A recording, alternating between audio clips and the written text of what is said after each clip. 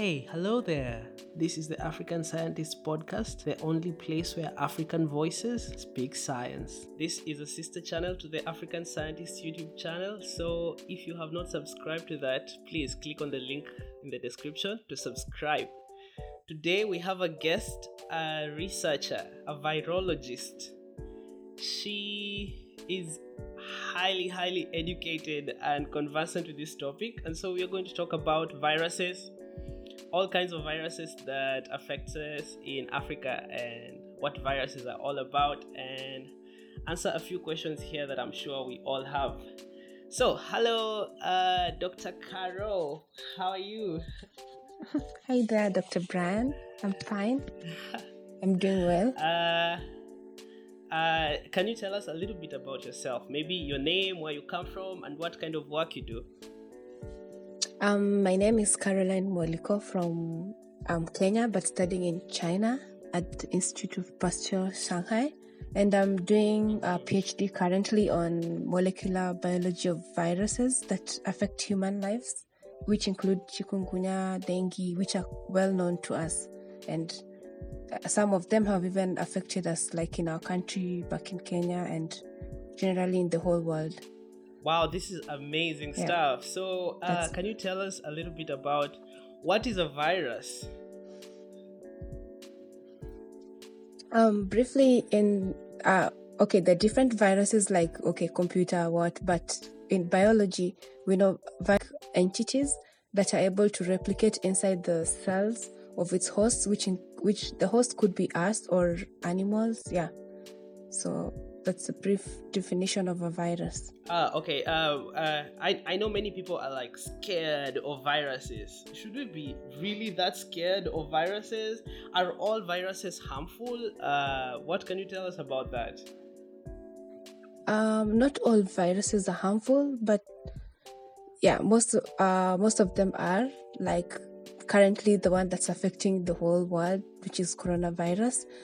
But most of them are self-limiting. Like if you're infected, you get a mild fever or eggs, and it goes away after taking some painkillers. But some of them might be dangerous, like like I said, SARS or influenza, and they could cause a global pandemic. I see. I have had some professors discuss and tell us that a virus cannot technically be classified as a living thing because it cannot reproduce or do anything by itself. So, from a virologist, can you tell us if a virus is a living thing or not? It's an interesting question. Yeah, because people ask that, like, is it a living thing or what? But we could say it's an obligate parasite because it can't replicate on itself. It doesn't exist on itself. It has to depend on a human being or something living in order to replicate inside it. And also, it's a non-living object because it could be crystallized or even at a very, very low temperatures and still remain active. So we can't really classify it as living or non-living. Wow, very, very interesting answer. So, because viruses are obligate parasites, do they eat or ingest any kind of material, or how exactly do they perform their replication, and how exactly do they survive and live on other cells? They do not eat any food, like human beings or anything living, but they replicate or multiply in numbers inside living cells, which are called hosts, and the viruses attack these host cells and make more copies, and these more copies can be able to spread from one host to another, and the cycle goes on over and over again. So they need living organisms, which they called hosts, but without anything living, they cannot grow So they do not eat, they just replicate and multiply in numbers by attacking the cells in the body of living organisms. I see. Is there a difference between a virus and a bacteria? Because I think many people, when they think about microbes, they just think that all those little microscopic things are kind of the same. Is there a difference that you can tell us between a virus and a bacteria? Bacteria are commonly known to us because, yeah, like we're told to use disinfectants, wash your hands, such things. But yeah, they're common to us. Like when you eat bad food or we don't take boiled water, you get something like cholera. They're not common known to us. But for viruses, yeah, they're different. They're not common to us, yes, but it's funny that they outnumber bacteria by 10 to 1, but not so many people know about this. And they also, for bacteria, we all know you treat using antibiotics, and you get well. But for viruses, they're more, it's hard to treat them. So you need something like antivirals, like different double combination or triple combination of antivirals and vaccines. That's why when we're born, we're given a quite number of doses to protect us from different vaccines, different viruses. So they are a lot more serious as compared to bacteria. And yeah, examples of the, viruses include maybe the corona one we know, AIDS, influenza, Zika virus, and yeah. I see. I think many times when people think about viruses, they just think about the viruses that infect or affect human beings. Are there viruses that affect other animals or maybe plants? I don't know, something like that. Yeah, the viruses that affect plants and like potatoes, cassava in the farms, whereby the plants just die or turn into different colors, causing aflatoxins. And then we have viruses that affecting animals like Rift Valley fever, which is quite common to us and in our country, in Kenya. And yeah, so but those are not for plants. They cause quite big losses in the farm industry, and also for the animals, they could cause the death and abortion in animals.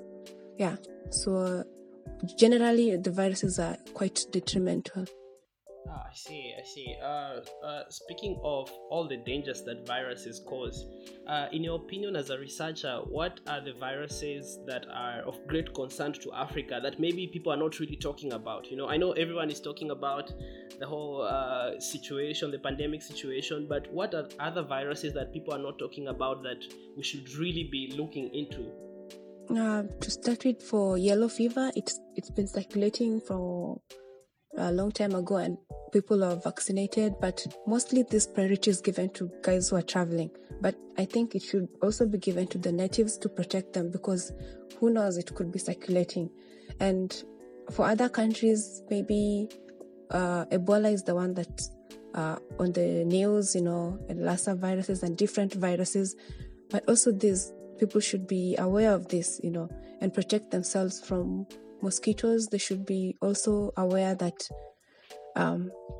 protecting them from the harmful mosquitoes that could affect them, could transmit to them these specific viruses. Oh wow! So the mosquitoes can also transmit some viruses. Can you tell us a little bit more about that?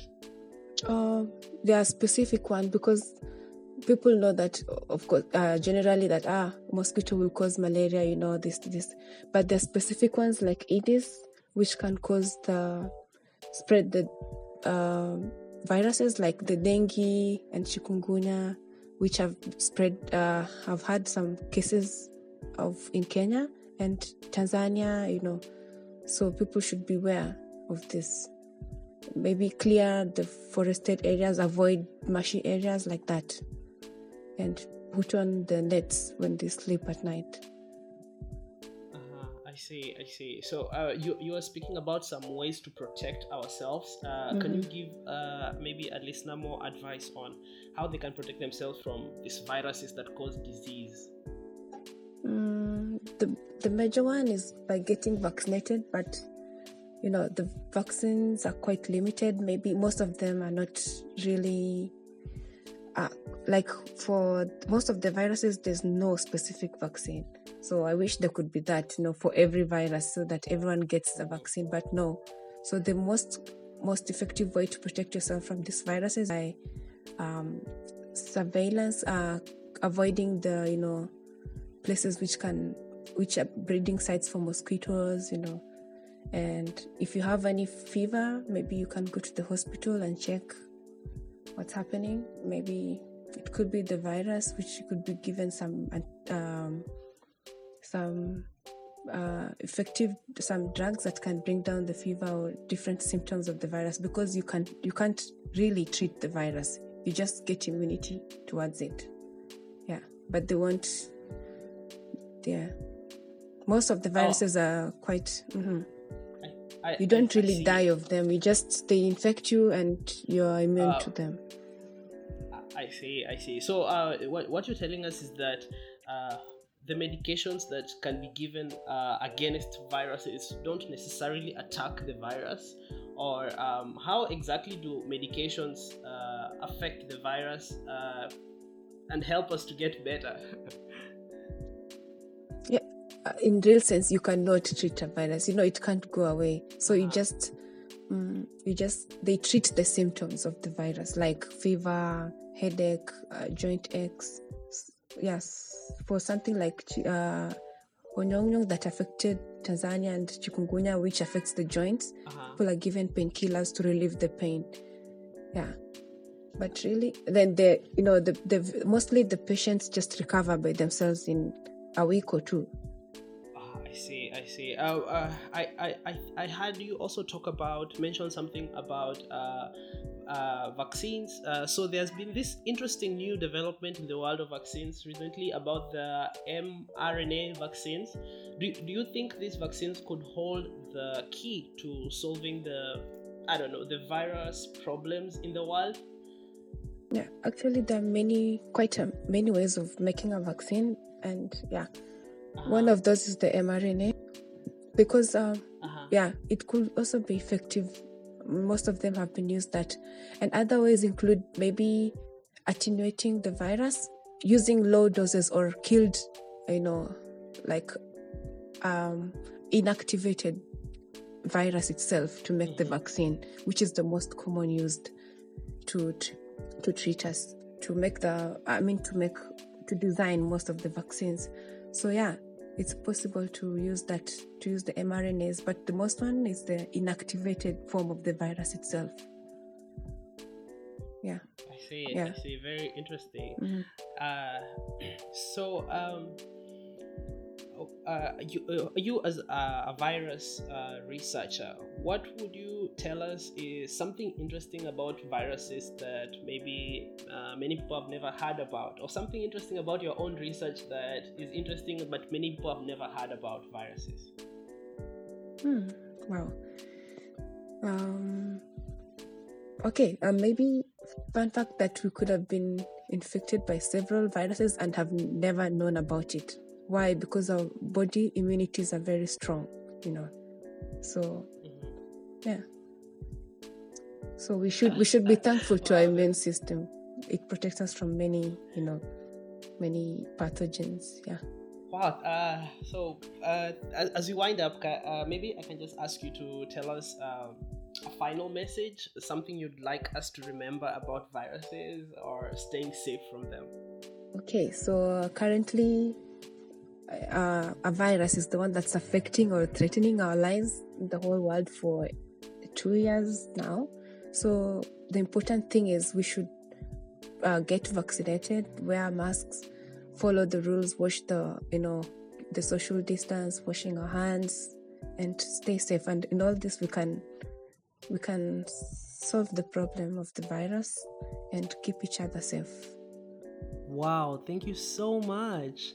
Dr. Caro has been our first guest at the African Scientist podcast, and I would like to thank her so much for taking the time out of her busy schedule to give us this educational talk. We really appreciate it. If you'd like to know more about the African Scientist, please visit our Twitter, Instagram, and Facebook page. They are all called the African Scientist. And hey, this is a sister channel to our YouTube channel called The African Scientist. Please go there and subscribe. And as always, this is the African Scientist podcast, the only place where African voices speak science.